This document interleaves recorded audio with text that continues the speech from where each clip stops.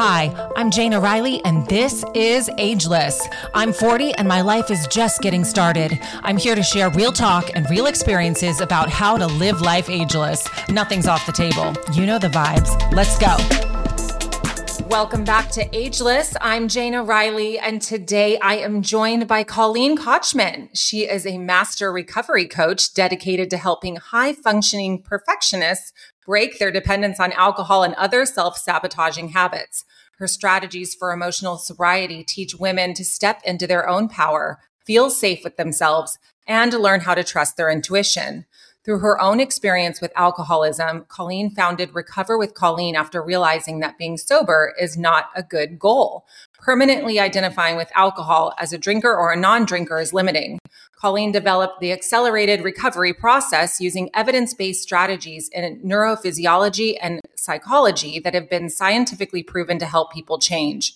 She helps women bypass the stigma and drama that society associates with sobriety by focusing on what is really important, our relationship with ourselves. She combines emotional intelligence, positive psychology, and coaching to help women strategize the next chapter of their lives. Colleen holds a bachelor's of science in education, a master's of science in coaching, and a women's functional and integrative medicine professional certificate. She is also the host of the Recover with Colleen podcast, and Colleen is here to share the unconventional path she took not only to recover her mental health, but also how she built a multiple six-figure business helping women reclaim their power in all areas of their lives. Colleen, welcome to the show. Thank you, Jana. It's so good to meet you and to be here today. I'm excited to talk about this and get into it with you. I am delighted and so excited to have you here. But first off, I want to thank you for being here. And I feel like the universe put us together in divine timing. And I have a huge soft spot in my heart for what we're about to cover today, because I have shared in previous podcasts that I'm a sober woman in recovery. So it's been a journey. And I wanted to start by hearing your story and hear about your journey and everything in between. Okay. Well, one of my favorite frameworks is there are two types of people in the world. There are people who are in recovery from something, and then there are people who are still struggling. And whether it be alcohol or food or, financial debt or toxic relationships or trauma or all of the things, once you kind of come to that point where you realize that you can either continue to dig the hole or heal, that's really the difference. And I am so happy to be here with you. And I just find that people who identify in recovery have such kindred spirits, and vulnerability is so welcome. We are here to, stop with the crap and stop the bullshit and tell the truth and hold space for each other. And so I just love this community of people that I find myself attracted to and attracted to me, of just truth tellers and truth seekers. And to me, that's how I define recovery. And my story began, for years. I didn't quit drinking until I was 46 years old. And I always thought alcohol was part of the good life. I drank because I thought I was celebrating and I was happy. I honestly believe part of the problem was privilege. I didn't have to work a second shift job in a factory, even though I have 4 children, my bills were paid and I had the privilege of drinking nice wine. And I can remember my grandmother passed on this saying to me that you should always eat on the good dishes, right? And you should be your own best guest. And somehow my brain took that to mean that I should be drinking top shelf vodka on Monday, like celebrate every single day, right? So I really feel that I got caught in the weeds with alcohol because ignorant. I had no idea that alcohol is a drug. And what in our society, there's this kind of belief that there's 2 types of drinkers. There's normal drinkers and then there's the alcoholics. And for me, I had 4 kids plus 3 stepkids. So I was running 7 kids, and I was teaching hot power yoga first thing in the morning, and I ran marathons, and I was a coach on Instagram with all of my vegan perfect foods and sourdough breads. And like, there was no possible way I could be an alcoholic. And so what happened to me is that as I noticed I was drinking more, and the reason I was drinking more was because I had a high tolerance. Once I kind of went past where I was drinking more than other people, then I took it underground. I used to have a decoy bottle of wine on the counter. Mommy's setting such a good example, having 1 or 2 glasses of wine. But I had a stash in my closet, and I was hitting the Grey Goose vodka in the background. And so I went on with like this for many, many years, dealing with this problem with shame. And I got caught in the shame spiral. And of course, as you know, alcohol is a drug. It's a depressant drug. And so while I'm going to my physician to talk about my depression or my anxiety, and I'm getting medications for things like that, it never occurred to me or my physicians. To be fair, I might not have mentioned I was drinking like half a fifth of vodka a day, but it never it never occurred to me that I was dosing myself with a high dose of a depressant drug. And so I found myself in a darker and darker place. And what do we do when we don't realize we're our own problem? We project it onto the world. I thought I needed to get another divorce. Here I am in this marriage, and I resented my husband so much because I was staying home with the kids, and not just mine, his, and he was making all the money. And I perceived power issues. I thought he was a narcissist. Like, in my own head, things were just really, really dark. I thought my kids were screwed up and I had screwed them up.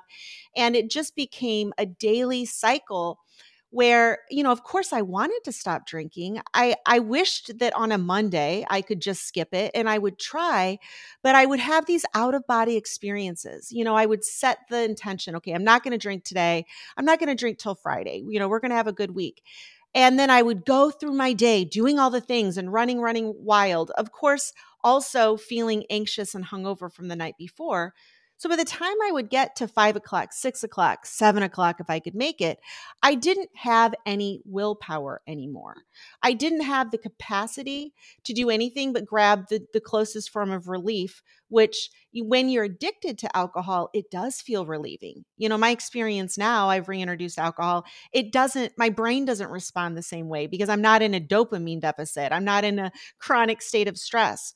But what I realize now is that my nervous system had become so dysregulated due to alcohol. But then also, of course, even when I quit drinking, I found, oh, this isn't about the alcohol. I had to untangle so many things.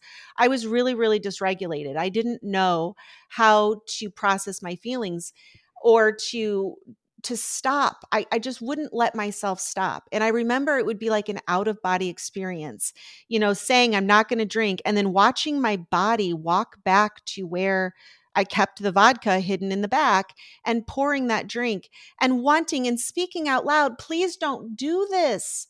And yet there I would be doing it anyway. So that's kind of where I came to. I don't know if you have any questions about that, but that was my ending. I was just stuck and felt powerless to get out of it. I can relate to the powerlessness. It is one of the most paralyzing feelings I've ever experienced. And to have something have you by the grips and not be able to break that cycle it's traumatizing. Yes.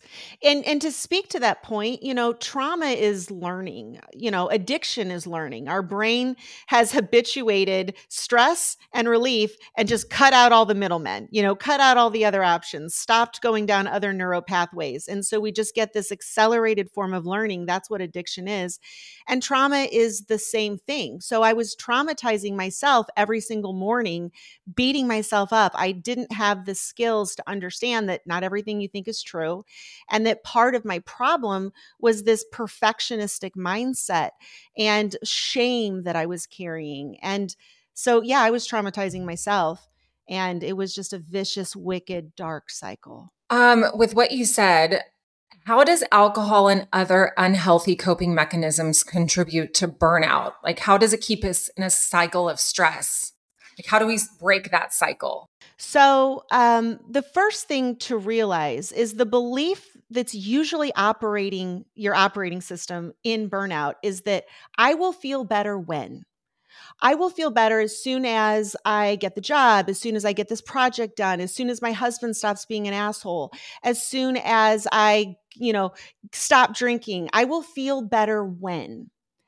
And that is the underlying false belief, because burnout is you're out of gas. That's like sitting in your car and pushing on the accelerator and then being like, why am I not going anywhere? And so I think the first awareness is to call a spade a spade. I'm burned out and I'm out of gas. And continuing to pretend like I'm fine and to not acknowledge that I'm struggling, that's how we keep ourselves stuck. And for me, like my day one, I I cannot believe how easy it was for me to quit drinking. All it took was for me to tell somebody, a complete stranger on the phone, I need help. Like for me, that gave it just brought it into reality. It brought my subconscious truth into consciousness, and it was no longer me fighting with my own demons. I often say your bullshit detectors are in your ears. So you can't think your way out of a thinking problem. You have to speak, and you have to be seen, and you have to have somebody hold space for you and support you. Like asking for help is a sign of strength, not weakness.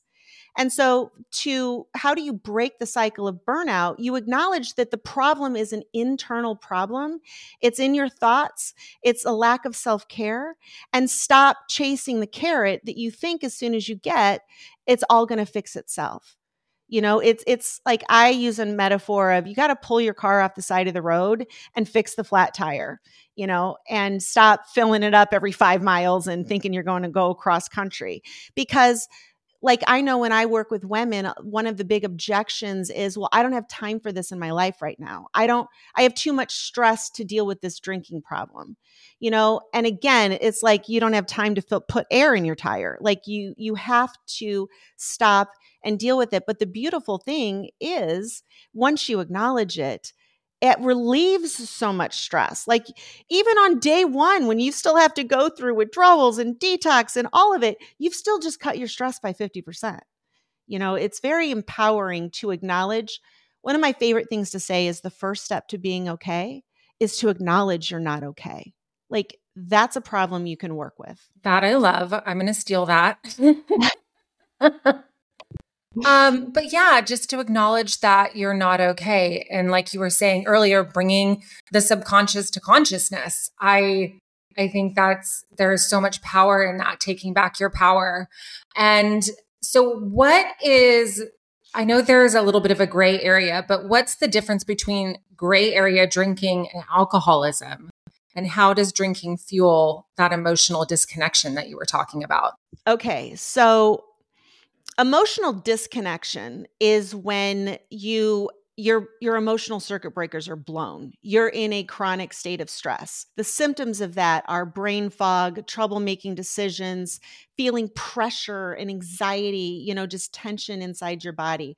And what has happened is because a state of stress, biologically, you are negative thinking, very myopic focused, intrusive thoughts, because hardwired, stress is designed to keep you alive in this moment, which means you need to pour a drink right now. You can't see the big picture when you're in a state of stress. So the disconnect is you have to stop paying attention to all of the other bigger picture, long-term self-care, all of that stuff. So when you push yourself beyond anxiety levels, like think of stress on a continuum of a scale of 1 to 10. And let's say 7 is like top anxiety. Once you cross that and you've been there so long and you've ignored your warning lights and blown through all of the stoplights, then you go into kind of a state of collapse. That's polyvagal theory. Where dissociation and disconnection, giving up, feeling hopeless, that is what's beyond the anxiety. So that truly is what true burnout is when you're no longer in a state of action and anxiety and problem solving. You've gone into the, I can't do anything. Like I just give up. So gray area drinking, if I'm going to be butt-faced honest here, is a kind way of saying I'm struggling with alcohol. Gray area drinking means I've gotten in the weeds and I'm not sure how to make sense of this. I'm not sure what to do about it. I'm not sure if there's a problem. And so what do? You spend all your time Googling, what's the difference between gray area drinking and alcoholism? Or what's the difference between alcohol use disorder and alcoholism? Like, I really liked the word alcohol use disorder. I was comfortable saying, I definitely am drinking more than I want to drink. So even in active addiction, that was the term that I perceived. And then alcoholism, first of all, there's different branches of that word. Alcoholic is an identity that you have in your core, that you have a disease that is lifelong. You will always struggle with specifically alcohol.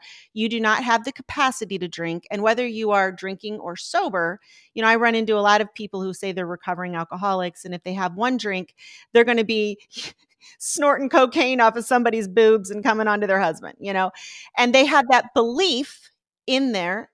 And science shows that it is the belief that predicts future behavior with alcohol, and not how long you were drinking. There's no genetic marker. It is the belief that you're an alcoholic. Now, I think alcoholism is just like, I struggled with alcoholism. Like, I'm comfortable saying that. I was addicted to alcohol. So alcoholism, I think, could be an umbrella term. There is no specific word, DSM-5 diagnosis. They call it substance use disorder now, because that's a spectrum. So I think the other thing you get caught in the weeds, I know I did as a drinker, was trying to figure out your diagnosis. And the bottom line is, you're living from the outside in. If you're worried about what other people think and what boxes you checked on what form on the internet, the inside, your experience of your drinking is that I'm not happy with this. And trying to find a test to override, we're gaslighting ourselves when we do that. We feel like something is wrong, but this internet guy said that, well, if I don't have that many drinks per week, or I only blacked out twice last year, so it turns out I'm not, it's like, it's just crazy making. Does that make sense? Makes all the sense in the world. Thanks for clarifying all of that.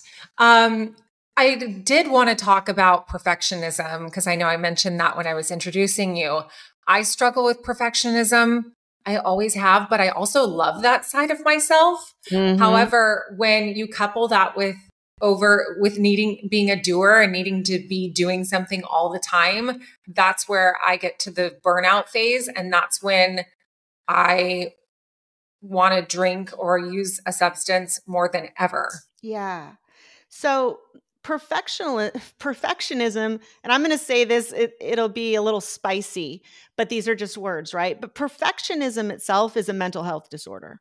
You are arguing for a version of reality that does not exist.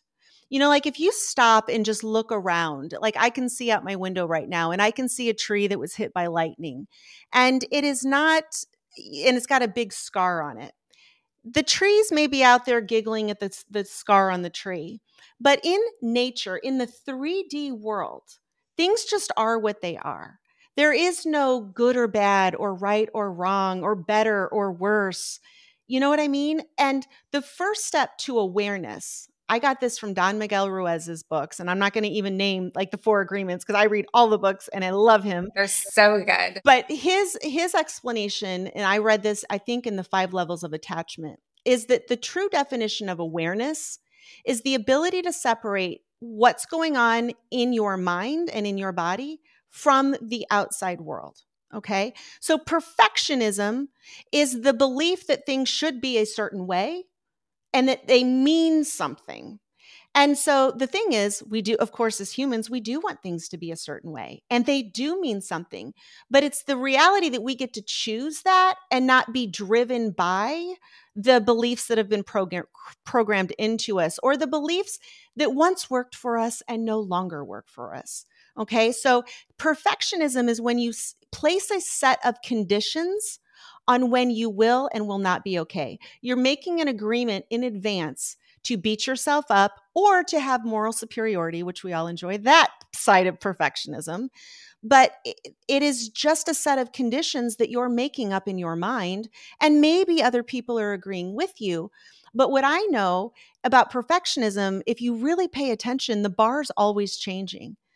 I used to think in college the perfect amount of drinking was drinking till I puked and then sleeping all day Saturday. Like, I didn't think that was a problem. Yay, super fun. We're doing it again. See you guys. Let's do it next time. Right. And then as a young mother, perfect drinking was no drinking during pregnancy. And then later, when I had small kids, it was 1 glass of wine or 2 glasses of wine. I had no problem with that because I perceived that to be the perfect amount of alcohol. It wasn't until what I thought was the perfect amount of alcohol didn't match what my hand was bringing to my mouth that the disconnect began. And I began to beat myself up because I'm not doing it right. And then that's when I got into a shame spiral, which of course I can't tell other people because they might agree that I'm not doing it right. And then I have to put my drink down forever because in this society, we believe that your only option once you get in the weeds with alcohol is to quit forever and admit you're an alcoholic and start going to meetings and making amends to people. Like that is whether you've ever been to an AA meeting or not, that's the belief that kind of is the correct course of action. And so whether you're talking about alcoholism or whether you're talking about just your workout or the way you eat, realizing that there is no perfect and that your job as a human being is to create a safe space in yourself. And here's my shocking truth is that in my recovery, like I now say I'm recovering from perfectionism, not alcoholism. Like alcohol is so far behind me. Like I have a drink now, it's not a problem. But perfectionism, that belief that things need to be a certain way, that I need to be a certain way. And I don't know if I finished my sentence, but that bar is always changing. And so having learned to have a relationship with myself where I'm okay exactly as I am right now, and that allows you to live from the inside out. And here's what I was going to say. I get so much more done. I am even more productive because I give myself permission to go at whatever speed is right for me today. The perfectionistic mindset is I have to have 57 things done before breakfast. And allowing myself to get up and say, my body doesn't feel like that today, or I'm experiencing brain fog today, and give myself what I need in real time instead of using this mental itinerary and beating myself up when I don't make it. That is how you overcome perfectionism, is to move into the experience of what things are with full acceptance, knowing you can change them instead of arguing that they shouldn't be that way. Yeah, it's like mental gymnastics, and I struggle with it hard. And yeah, you're right. Just, I have always struggled with, feeling like as I am, I'm not enough. And that is the story that I told myself for so long that I started to believe it. And so I'm like deconstructing that. And that kind of leads me into my next question for you. And that is about emotional sobriety. And why is emotional sobriety the path to inner peace, mental freedom, building a deeper connection with ourselves? Let's speak on that. Okay. So to me, I define emotional sobriety kind of another way of speaking of the awareness that there's a difference between what you think and what things are. And so emotional sobriety is a willingness to not believe everything you think and to make it's kind of a tool. Okay, so words have meaning and this is just a framework, but it's making circumstances neutral. They're not good or bad or right or wrong, kind of like I've already alluded to. And then realizing that the way you feel about the circumstance is a reflection of your thoughts. And so then it's introducing mindfulness to where you will become aware of watching yourself, watching the thinker, watching the doer, noticing the patterns. You're able to step outside of the human experience of just reacting and introduce consciousness. And the way I describe consciousness is what is our superpower as humans? Our ability to choose our focus, our ability to choose where we're placing our attention. And so, just to speak to your belief of I am not enough, I have also struggled with that too. And I also believe that I am enough. And so in the real world, as I move through space and I move through my day, I am able to use my feelings as my friends because they're telling me when the belief I don't like is inactive, it is in action. If I show up and I'm feeling like right now with you, maybe for a minute I might feel a little intimidated. We've never met before. How is this going to go? Those feelings alert me to an invitation to correct my thinking so that my subconscious fears are no longer driving my bus. I can behave differently. So you're giving yourself a choice. And so emotional sobriety to me is choice based. You get to think and believe whatever you think, but you can't you can't access that choice until you can step outside of it and say, what else could be true here? What do I want to believe? And how do I need to behave? And what do I need to think to get my ass moving in that direction?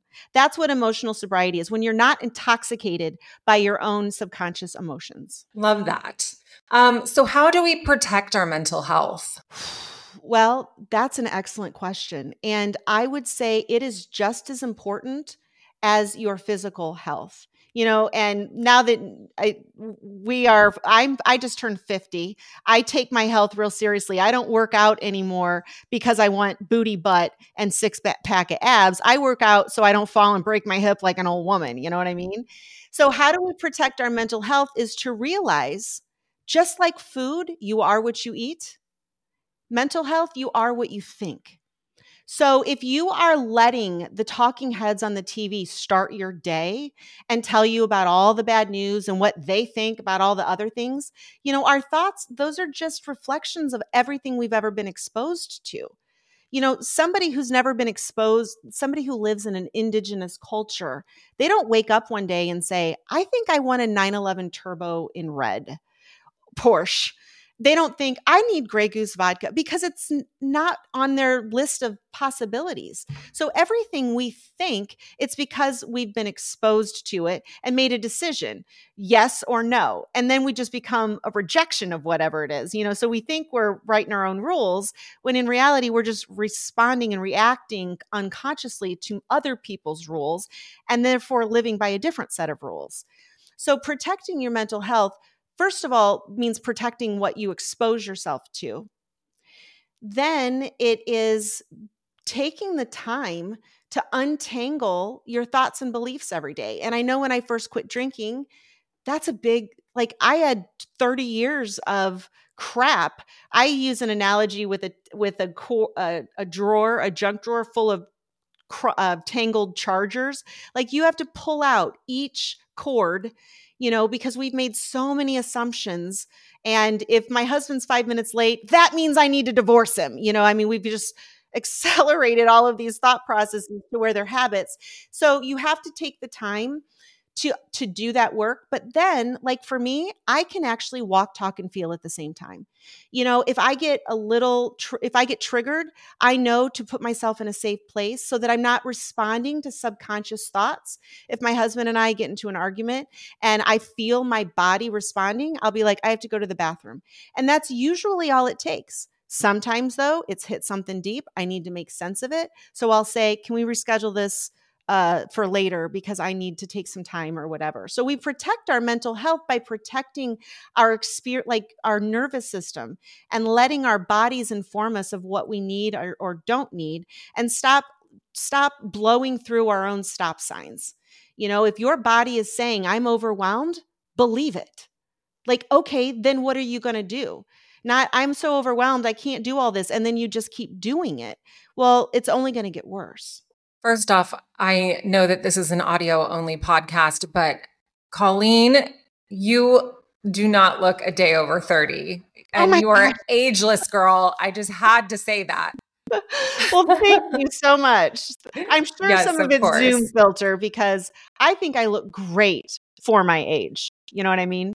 I think I look 50 and I'm so proud. I just did a triathlon that was my gift to myself. I trained all summer for a sprint triathlon and went and got my trophy on my birthday. So love that. So proud of you. That's amazing. And I'm sure you're a huge inspiration to my audience today. So where can we find you and how do we start your accelerated recovery process program? Well, so I am very simple to find. Recover with Colleen. That's my website.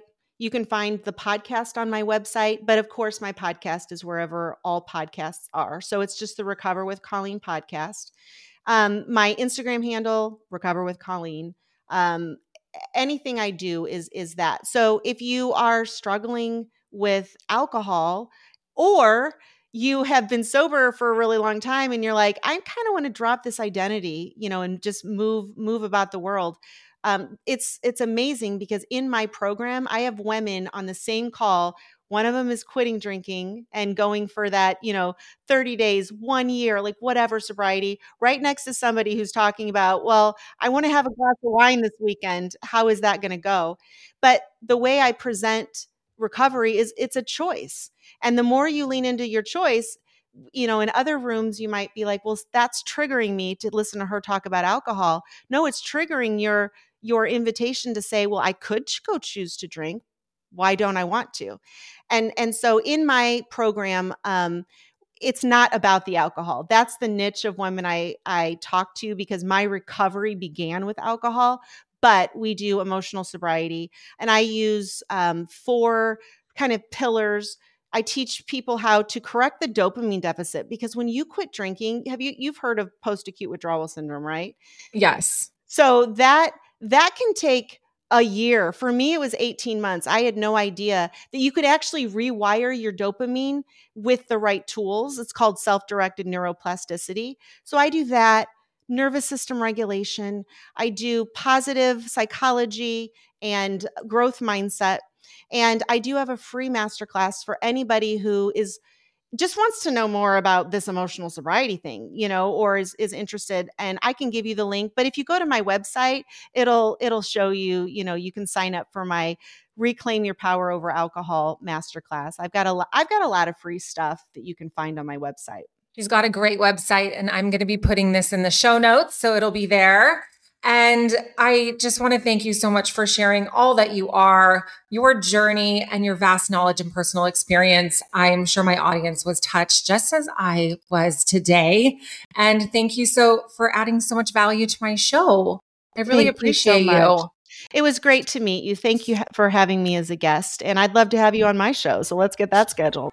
Let's do it. Thank you for joining me for another episode of Ageless. Don't forget to rate and subscribe. Tune in next week for a new episode.